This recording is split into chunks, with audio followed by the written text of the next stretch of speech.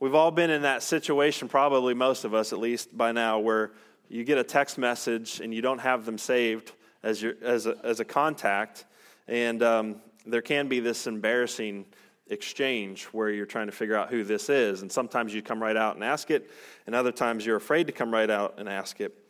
My birthday this year, in the middle of summer, I got a text message, a very kind and affirming text message from somebody that I didn't have saved in my contacts. And I was a little bit embarrassed to ask them because the level of intimacy they were reflecting in this text message. And so I just kind of went along with it. And that was all good and well until I mistakenly texted them, meaning to text somebody else, something that was not sinful but quite embarrassing and inappropriate, anxious and worrying, like, who is this person? I have no idea who I just texted. And eventually, it literally took months for me to figure out who it was. And I would share the message with you, but it's probably not appropriate in this context. Again, it wasn't sinful, but you would have to have a close relationship with me to see the humor in it, which is who the person I intended to send it to. It was actually supposed to go to my stepson, and it went to a stranger, so it was interesting. So sometimes and there's pop culture has made this popular. New phone, who dis is sort of this catchphrase that we say, but it's this idea of we're getting messages, but we don't know who the information is coming from. Such is the situation in John chapter 1. There's this message coming from this guy, John the Baptist. And the religious people of the day don't recognize him. They don't know who he is. They're like, who's this message coming from? And so they go to him. And they ask him the question. And they're looking for answers of who has sent him and by what authority he is speaking. And all of this, in the context, if you were here last week, John's gospel is an attempt to show us who Jesus is. That's his point. And his point, he tells us explicitly in John chapter 20, verse 31, that he's come to this conclusion. Jesus is the Messiah, the Son of God. You could sum up the entire Gospel of John with John chapter 21, verse 30. Jesus is the Messiah, the Son of God. He says, I wrote that you would believe this, and that by believing this, you would have life in his name.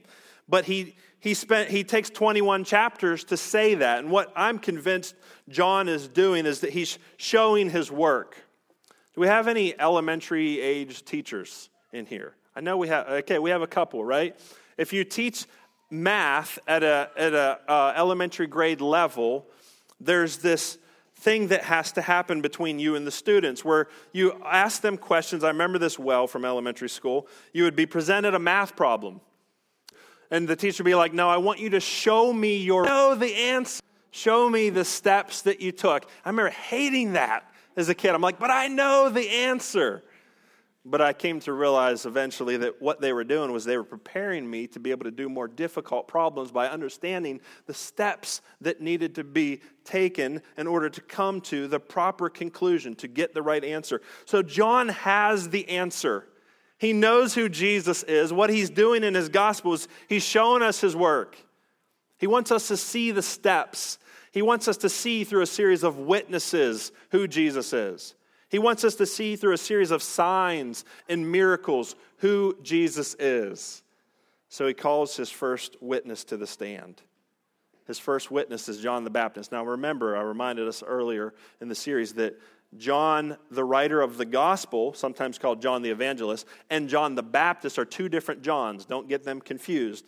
Normally, in the book of John, when you see the name John, it's talking about John the Baptist. So, that's who we're talking about here, John the Baptist. Who is John? That's the first question I want to answer. Verse 19. This was John's testimony when the Jews from Jerusalem sent priests and Levites to ask him, who are you? He didn't deny it, but confessed, I am not the Messiah. What then? They asked him, are you Elijah? I am not, he said. Are you the prophet? No, he answered. Who are you then? We need to give an answer to those who sent us. What can you tell us about yourself? He said, I am a voice of one crying out in the wilderness, make straight the way of the Lord, just as Isaiah the prophet said. There are three possible answers that everybody has in mind when they ask him this question. He starts with the first. It says in verse 20, he didn't deny it, but confessed, I'm not the Messiah. That's where he starts. Before they even ask him, are you the Messiah? He knows this is the question on their mind. The Messiah is the one who was prophesied throughout the Old Testament that God would send to save his people. He was the coming Savior. And for thousands of years, but over the last couple of hundred, this great longing to see God send the Messiah, the Savior. And so it wasn't unusual that when somebody came on the scene who was new and seemed to let's say, have gifting or authority or get people's attention, that people might start to wonder, could this be him? Could this be the Messiah? Is this the one? And so here's John the Baptist. Now, we're not told a whole lot about his ministry in this particular passage, but we know from other places in the other Gospels that the people were really drawn to John. He was going out, he was preaching this message of repent and prepare for the kingdom of heaven to come. And that made people, specifically the religious leaders, start to think, is this the Messiah? Is this the one who's supposed to come? Let's send some people to find out. And so they send these folks. They ask John, who are you? He says, I'm not the Messiah. That's the first one they're trying to cross off the list. Said, what then? They asked him, are you Elijah? He says, I am not. Okay, they're expecting the Messiah. They're also expecting Elijah because there are some Old Testament prophecies that say that before the Messiah comes, Elijah would come. Now you have to know from the Old Testament that Elijah does not die. According to Old Testament history, that Elijah is simply taken up into heaven. And so there's this expectation that one day Elijah is going to come back, and indeed that's true. He says, I'm not Elijah though. Are you the prophet? This is another sort of eschatological figure that they expected to come based on Old Testament prophecy, someone that they simply refer to as the prophet. These are three different, distinct people that the Jewish people are looking for and waiting to see them come into the world. He says, not any of those. Who are you then? I am a voice of one crying out in the wilderness, make straight the way of the Lord, just as Isaiah the prophet said. So he quotes Isaiah. Who is he? This is the first thing you see to fill out on your handout. The one sent to announce the coming Messiah. That's who he is. Who's John? Prophesied figures. The Messiah, Elijah, the prophet. If he's none of those, who is he? He says, Isaiah prophesied about me. I am a voice of one crying out in the wilderness, make straight the way of the Lord. So he's a forerunner to the Messiah. He's sent to prepare the people. He's sent to let them know that the Messiah is coming. But not just to let them know, but to prepare him. So he's telling Israel, he's coming. Get ready. He's coming. Be prepared. He's coming. This is what he's telling Israel. So he's preaching and people are coming to him. He's even baptizing them. And that's the next question that they ask. And I want to answer that question. That's question number 2. One is, who is John? The second question is, why does he baptize? It says in verse 24, now they had been sent from the Pharisees. So they asked him, why then do you baptize if you aren't the Messiah or Elijah or the prophet? He says in verse 26, I baptize with water. Someone stands among you, but you don't know him. He is the one coming after me, whose sandal strap I'm not worthy to untie. All this happened in Bethany across the Jordan where John was baptizing. Why does he baptize? He baptizes, this is important, understand this about John the Baptist's ministry.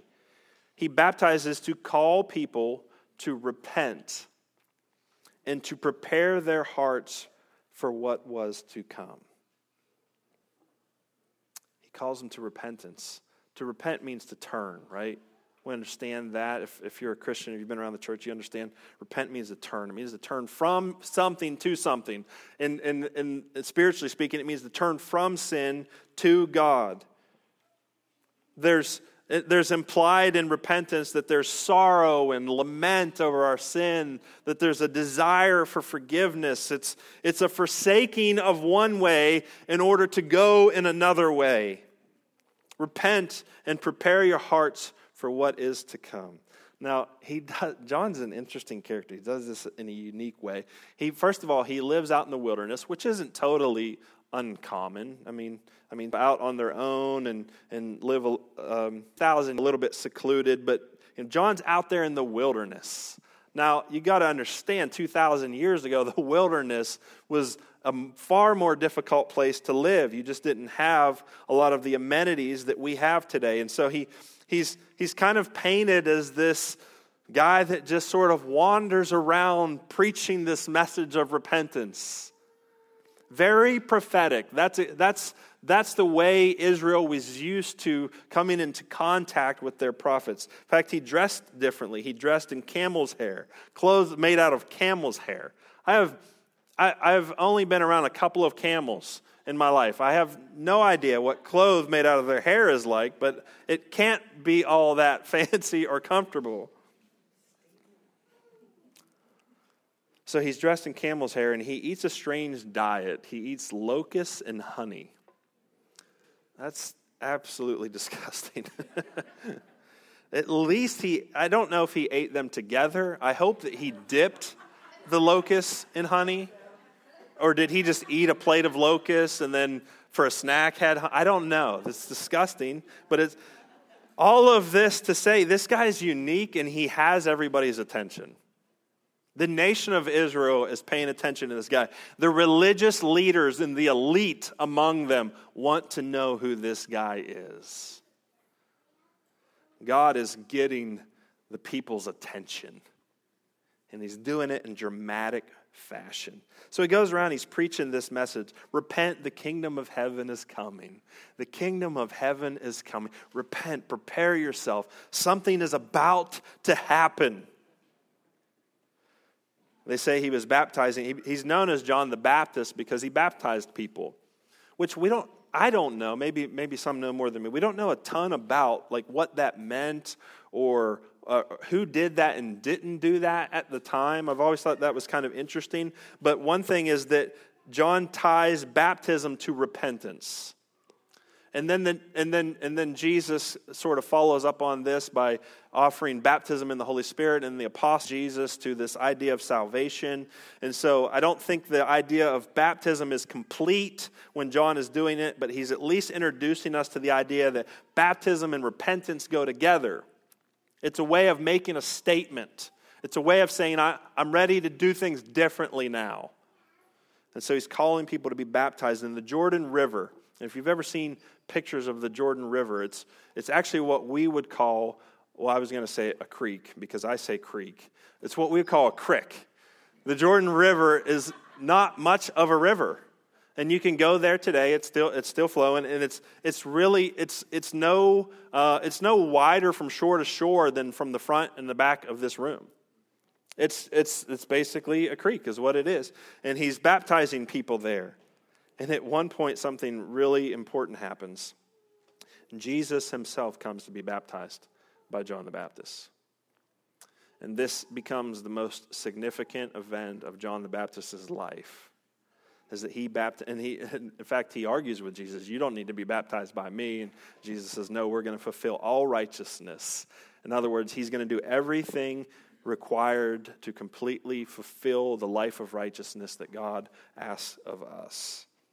And so he baptizes Jesus in the Jordan. And you can go there. There are a couple of different sites where people think, if you ever go to Israel, you'll see everything is something significant biblically happened there. And sometimes that can be proven and it's very clear that that's where it happened. And other times you're like, they just wanted to set up a gift shop here.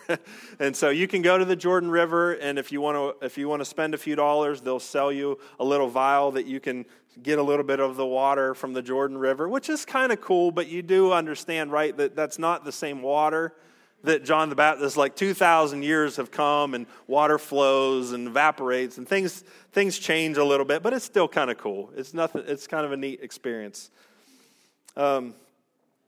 This is John the Baptist. This is who he is. He's a unique character. He's a very interesting person, and he has a very important role to play in the coming of the Messiah. He's sent to prepare the people, to let them know. But who is he? He's sent to prepare evangelists, the writer of this book. His goal is to show us who Jesus is, that he's the Son of God, he's the Messiah, and that by believing in him, we can be saved and have eternal life. He's showing us his work. He's not just going to give us the answer. He's going to show us how he came to that conclusion. And so we expect every time there's a new witness on the witness stand for them to reveal important information about who Jesus is. And that's what we see here. We're going to pick it up in verse 29. The next day, John saw Jesus. So this is after that questioning. They asked John, "Who are you?" Now the next day, John saw Jesus coming toward him and said, "Look, the Lamb of God who takes away the sin of the world." We just sung about the Lamb of God who takes away the sin of the world. John the Baptist is going to tell us a few things about Jesus. First, he tells us he's the one who takes away the sin of the world. The one who takes away the sin of the world. This is a very significant imagery in the Jewish tradition and faith. Throughout the Old Testament, this idea of a sacrificial lamb is very important. It takes on a lot of significance at different times in Israel's history. Perhaps one of the most, not perhaps, without question, one of the most significant ideas that was attached to the idea of a sacrificial lamb is the Passover lamb.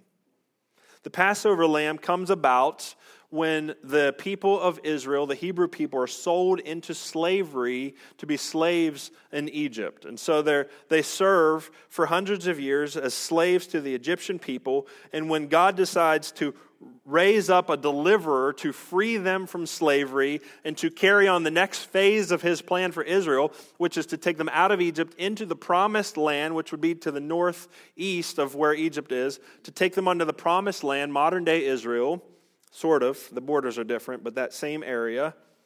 And when he decides it's time to do that, he raises up this guy named Moses. I'm sure you've heard of him.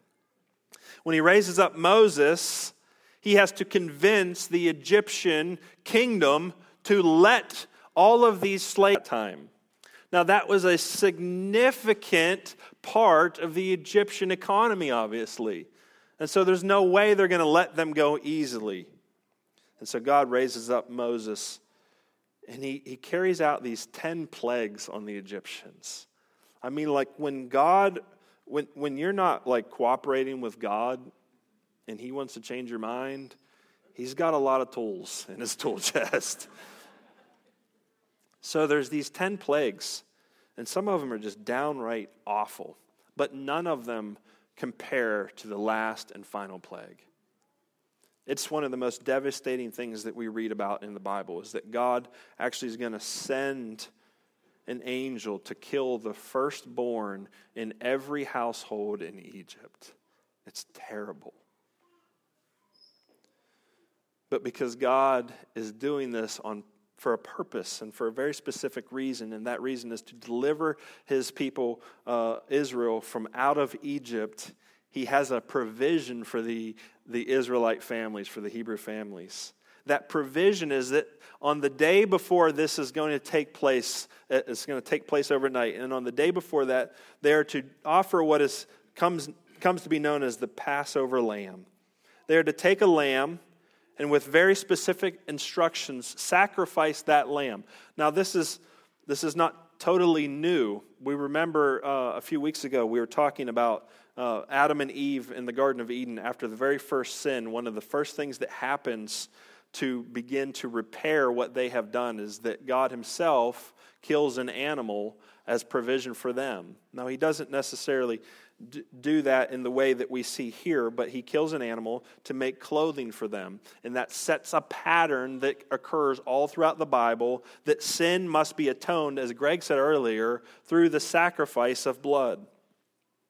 So they're to kill this Passover lamb, and then they're to take the blood of that lamb, and they're to paint it on the doorposts of their house, so that when the angel comes to kill the firstborn in every household, if the angel were to see the blood of that Passover lamb, that house would be saved. This is an incredible picture of salvation. Because a couple of thousand years later, there's going to be this wild man who lives in the wilderness and eats bugs, who says of Jesus of Nazareth, "There is the Lamb of God who takes away the sin of the world." And they would instantly think back to that Passover ritual. But it's not just the Passover lamb. This is the Old Testament sacrificial law is riddled with this idea of sacrifice and blood being the atonement for sin. In fact, the priests who served in the Old Testament temple were commanded to offer a sacrifice of 2 lambs every single day for the sins of the people.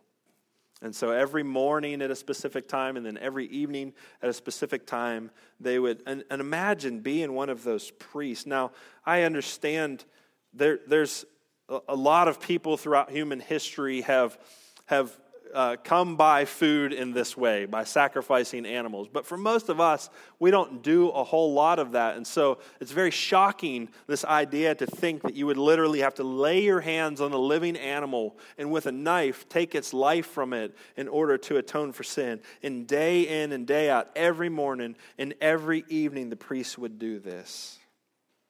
What a vivid and effective reminder that sin always costs something. Sin never goes without a cost. It never goes without a penalty. So who is Jesus? Who does John the Baptist say he is? Let's start with that. That's what John says in his book. Let's start, we had the first 18 verses, what we called the prologue, where John says, "This is who I believe Jesus is. Now let me show my work." John the Baptist said, "This is who Jesus is." The first thing John the Baptist says, he's the Lamb of God who takes away the sin of the world. He's the one who takes away the sin of the world. Let me just take a quick minute to read Hebrews chapter 10 that kind of ties together the Old Testament passage means covenant. It's an agreement between they would sacrifice his people of how they are to relate to one another. And so the old agreement was that they would sacrifice animals for their sins. The New Testament, the new agreement, is that God would provide a lasting sacrifice. Hebrews chapter 10 explains this to us. I'm going to start in verse 1. This won't be on the screen. Just listen as I read. Since the law has only a shadow of the good things to come, and not the reality itself of those things, it can never perfect the worshipers by the same sacrifices that they continually offer year after year. Otherwise, wouldn't they have stopped being offered, since the worshipers, purified once and for all, would no longer have any consciousness of sin, but in the sacrifices there is a reminder of sins year after year. For it is impossible for the blood of bulls and goats to take away sins. So what Hebrews is saying so far, and I'm not done with that passage, but what it's saying so far is that for years and hundreds of years, there was sacrifice after sacrifice. Why did they have to keep offering these sacrifices? It's because they kept sinning, because there was never a once and for all sacrifice. But the author of Hebrews goes on to tell us in verse 11, every priest stands day after day ministering and offering the same sacrifices time after time, which can never take away sins. But this man, he's speaking of Jesus, after offering one sacrifice for sins forever, sat down at the right hand of God. He is now waiting until his enemies are made his footstool. For by one offering he has perfected forever those who are sanctified. The Holy Spirit also testifies to us about this. For after he says, verse 16, "This is the covenant I will make with them after those days," the Lord says. "I will put my laws on their hearts and write them on their minds, and I will never again remember their sins and their lawless acts. Now, where there is forgiveness of these, there is no longer an offering for sin." So what John the Baptist is saying when he says, here's the Lamb of God who takes away the sins of the world, who've been sacrificed, who express the faith of the worshipers, and by that faith do put them into right relationship with God, but ultimately fail to be sufficient in taking away their sin. Therefore, they must be offered again and again and again forever. There's no end to these offering of sacrifices. But this Lamb of God, this one that has now come, he offers a sacrifice that is once and forever the sufficient sacrifice for everyone who will believe in him. And you think back to that Passover lamb, and they painted the doorpost with their blood. The blood identified them as the ones who should be saved, and the blood of Jesus identifies us as the ones who have been saved by his sacrifice. Look, the Lamb of God who takes away the sin of the world. Who is Jesus, the one who takes away the sin of the world? Next, let me read this verse, and then I'll give you the point on the handout. The verse is this, verse 30. I'm back in John chapter 1 now. Verse 30, this is the one I told you about. After me comes a man who ranks ahead of me because he existed before me. I didn't know him, but I came baptizing with water so that he might be revealed to Israel. Who is Jesus? He's the one who existed before John. Now, we've already made this point. I don't want to spend a whole bunch of time on this today because we've made this point before when we were in John's prologue and then even last week as we were introducing this gospel to you, that John the Baptist is born before Jesus. And he was conceived before Jesus. And so by everything we can tell, John existed before Jesus. So what is John saying when he says, this man existed before me? And he knows, like he's related to Jesus. So he knows the order of conception. He knows the order of birth. He knows that Jesus was not born before him nor conceived before him. He's making a statement about who he is. He existed not only before John, he existed before all of us. As in the beginning was the Word. Who's Jesus? He's the one that existed before all of us. You should know that about him. He existed before the world was formed. In fact, he's the one who created this world. What are you telling us about Jesus, John? Well, let's keep letting that sink in a little bit. He's the one who existed before John. Then verse 32, it says, and John testified, I saw the Spirit descending from heaven like a dove, and he rested on him. So who is Jesus? He's the one who the Spirit rested on. John the Baptist is referring to an event that's not recorded in the Gospel of John, where I mentioned earlier, where Jesus comes to John to be baptized. But what I didn't tell you, and you probably know this if you're familiar with the story, what I didn't tell you was that when John baptized Jesus, something happened that hadn't happened in all of his other baptisms. Like John was used to baptizing people, like he's dunking them, bringing them back up. I don't know if people cheered like we do today. Like we baptize people now, we're like, I don't know if they did that or not. But he's bringing them up out of the water. They get out of the water. Somebody else comes down in the water. He's baptizing them. I don't know exactly what it looked like, but like John was used to, like, here's what happens when I baptize people. They get wet. But when he baptizes Jesus, something crazy happens. He says, and many other witnesses who were there say, that the Spirit of God actually descended upon Jesus like a dove. He saw the Spirit of God come down on Jesus. And as if that's not enough, because you're like, maybe he's seeing things. Maybe. But if he was seeing things, he was hearing things too, because here's the other thing that happened. That didn't happen with any of those other baptisms he did. They heard a voice from heaven say, this is my Son, in him I am well pleased. I mean, like John probably knew there was something about Jesus. We don't know everything that John knew about Jesus. We certainly know that John had a lot more sort of doubting whether or not Jesus is who he thought he was. And he's just, I don't know if he's having a crisis of faith or what. We'll get to talk about that later. But he saw the Spirit descend. He heard a voice from heaven. We talked about a couple weeks ago that God is triune, that he exists. He's one God that exists in the form of three persons, Father, Son, and Spirit. Here is Father, Son, and Spirit all in this same event. You've got the Son being baptized. You've got the Spirit coming on him like a dove. And then you have the Father letting his voice be heard from heaven. That's my Son. It's incredible. Now, like, we've heard this story, so we don't stop and think about it. But like, if this happened to you like it happened to John, that's going to like leave an impression on you. You're going to remember this. And so when he says, I saw the Spirit descending from heaven like a dove, and he rested on him, he's saying something that like woke him up and shook him and made an impact on his life. He's the one who the Spirit rested on. What's also significant about this is that Jesus, from that moment on, does his earthly ministry not as some like God that has come down, like we think of like, like Marvel characters or something who have these like superpowers and stuff. Jesus' superpower was that he was a spirit-filled man. That's Jesus' superpower. And so a lot of theologians believe that all of the miracles and that Jesus did weren't necessarily because Jesus is also the Son of God, but that they were the result of the Spirit of God indwelling man, which is exactly what happens to every New Testament believer.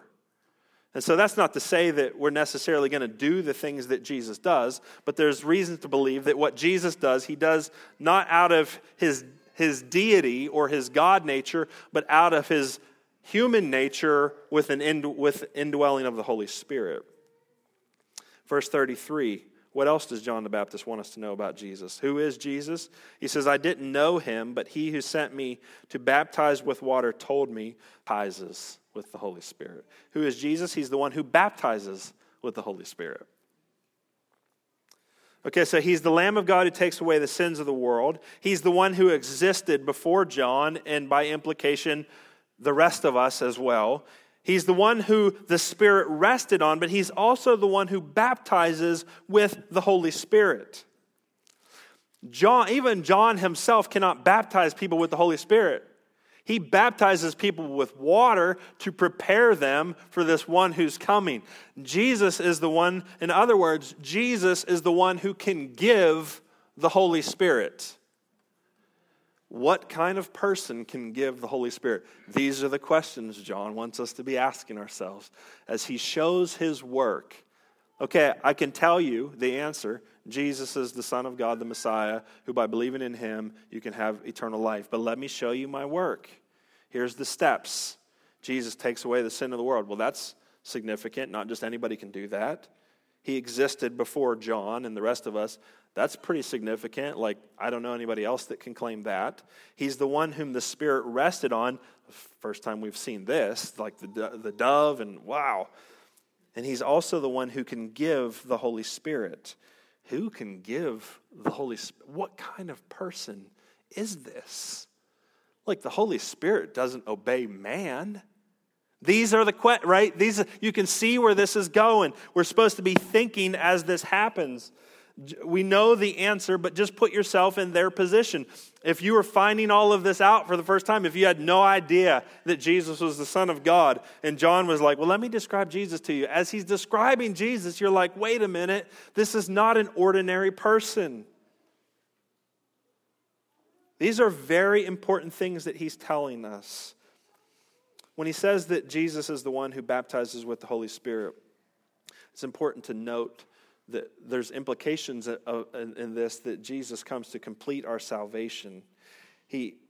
What John begins by calling people to repentance and the preparation of their hearts, Jesus completes by sending the Holy Spirit to actually indwell belief, completion of the idea of salvation, and testified that this is the Son of God. Jesus of Nazareth, yeah. The stepson of an ordinary carpenter, yeah. The one whose brothers and sisters are among us, yes. But more than that. More than that.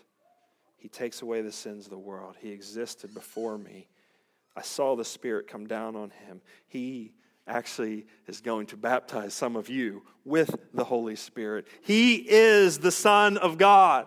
Who else could he be? That's what he wants us to see. Who else could he be? Who else could do these things? What he's saying is the triune God is right here. He's come to us. The Messiah, the one who came to save us, the one who is from God, the one who is God. Jesus is here. That's his testimony. Now, John the Evangelist is going to tell us the testimony of several more people before we get to the end of this gospel. But he starts with John the Baptist.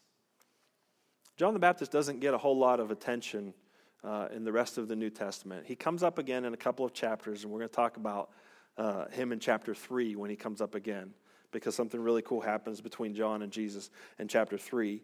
But he doesn't get a whole lot of attention. But make no mistake, to the people that John, the evangelist, the gospel writer, are writing to, this guy was a big deal. Like, they knew of him. They were aware of his ministry. They were aware of the reverence that people had for him. He got Israel's attention. And the reason he got their attention was to say, there he is, Lamb of God, takes away the sins of the world. The one that the Holy Spirit came down upon, the Son of God. All right, so I tried to answer a couple of questions as we go along, because baptism is an important thing in the church still today. And so I at least wanted to introduce you to that concept of baptism as a sign of repentance and a heart change. And the start of, let's say, a new relationship is the way I think it'll get explained in the rest of the New Testament. So who is John? Why does he baptize? And then ultimately, the subject of his entire gospel, who's Jesus? This is who he is. He's the Son of God. Let me end with this challenge, and you'll see this on your handout. John lived his life to point people to Jesus. Will you do the same? What are you willing to do with your life that will help point people to Jesus? John's a pretty radical example. I mean, the camel hair and the bugs, and I don't even know if that would work today. Somebody try it just so we have a story to tell, but I don't think that'll work. But more often than through these really radical means, God uses just ordinary people living ordinary lives who are fully devoted to and committed to following him to point people to his Son. And that means that you and I have an opportunity to join in the work that John the Baptist began 2,000 years ago of getting the world's attention and by whatever means God gives us, and saying, you need to look at Jesus, the Son of God, the Lamb of God, who takes away the sins of the world. Will you do that? Will you seriously devote and commit the rest of your life to making that the most important thing that you do? I wholeheartedly believe that's what God calls every believer to prioritize among everything else, above everything else. To point people to Jesus. To let the world know. Listen, I've said this before. I love this old saying, just one life will soon be past. Only what's done for Christ will last. If you have kids, you're going to take them to be involved in sports, and you're going to run them all over the place, and you're going to hopefully get them off to college or whatever's next for them, and you're going to see them get married, and you're going to raise grandkids, and you're going to go to work every day, and you're going to go on vacations, and you're going to try to save up a little money for later. You're going to do a lot of things with the rest of your life. There aren't too many things that we get to do that will last for eternity. But if we make it the aim of our lives that in everything that we do, we're going to take our kids to soccer in a way that points people to Jesus. And I'm not just talking about cheesy Jesus bumper stickers. That might be like the equivalent of like camel's hair and eating locusts today, right? But if it works, great. But you're going to look around you and say, there's probably some people here that need to know Jesus. Why don't I build relationship with them and see if there's a way that I can help point them to Jesus. You know what I mean? Like, I'm just talking about ordinary, like, do the stuff you're already going to do, but do it in a way that points people to Jesus. And then if there are times when God calls you specifically to do something different than what you would normally do, then you obey that too. But that should be, that's the challenge that I want to leave us with, that John, he gave his life to this. Don't miss that in his story. That every day he got up and he lived his life differently because he knew he had this mission. He had this eternal purpose to point people to Jesus. And we're called to do the same thing. So I want to invite the worship team to come up and get ready to lead us in some worship. While they get set up, let's just close our eyes, prepare our own hearts for prayer here. With your eyes closed, I just want you to consider, what are some ways you can point people to Jesus this week? And are there some specific people that God might be laying on your heart for that reason?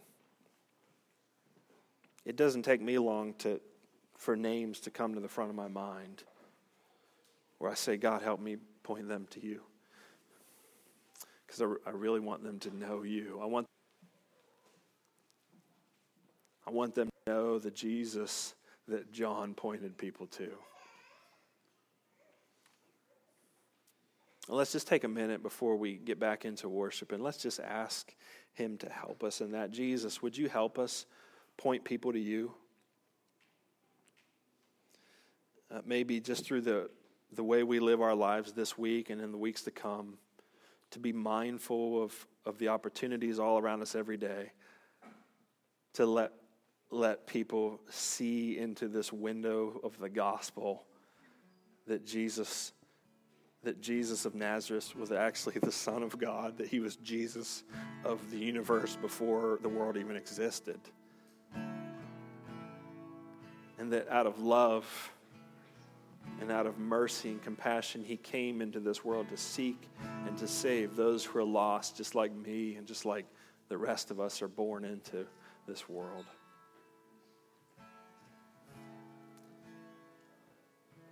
God, help us not to live lives that when we get to the end, we look back and say, I don't know how much of that really mattered. But help us to live lives that when we cross that finish line and stand before you, there will be people who walked on this earth with us who will say, I saw Jesus because of you.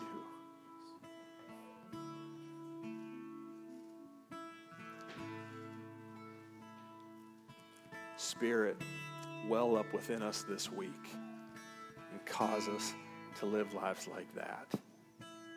In Jesus' name we ask for it. Amen.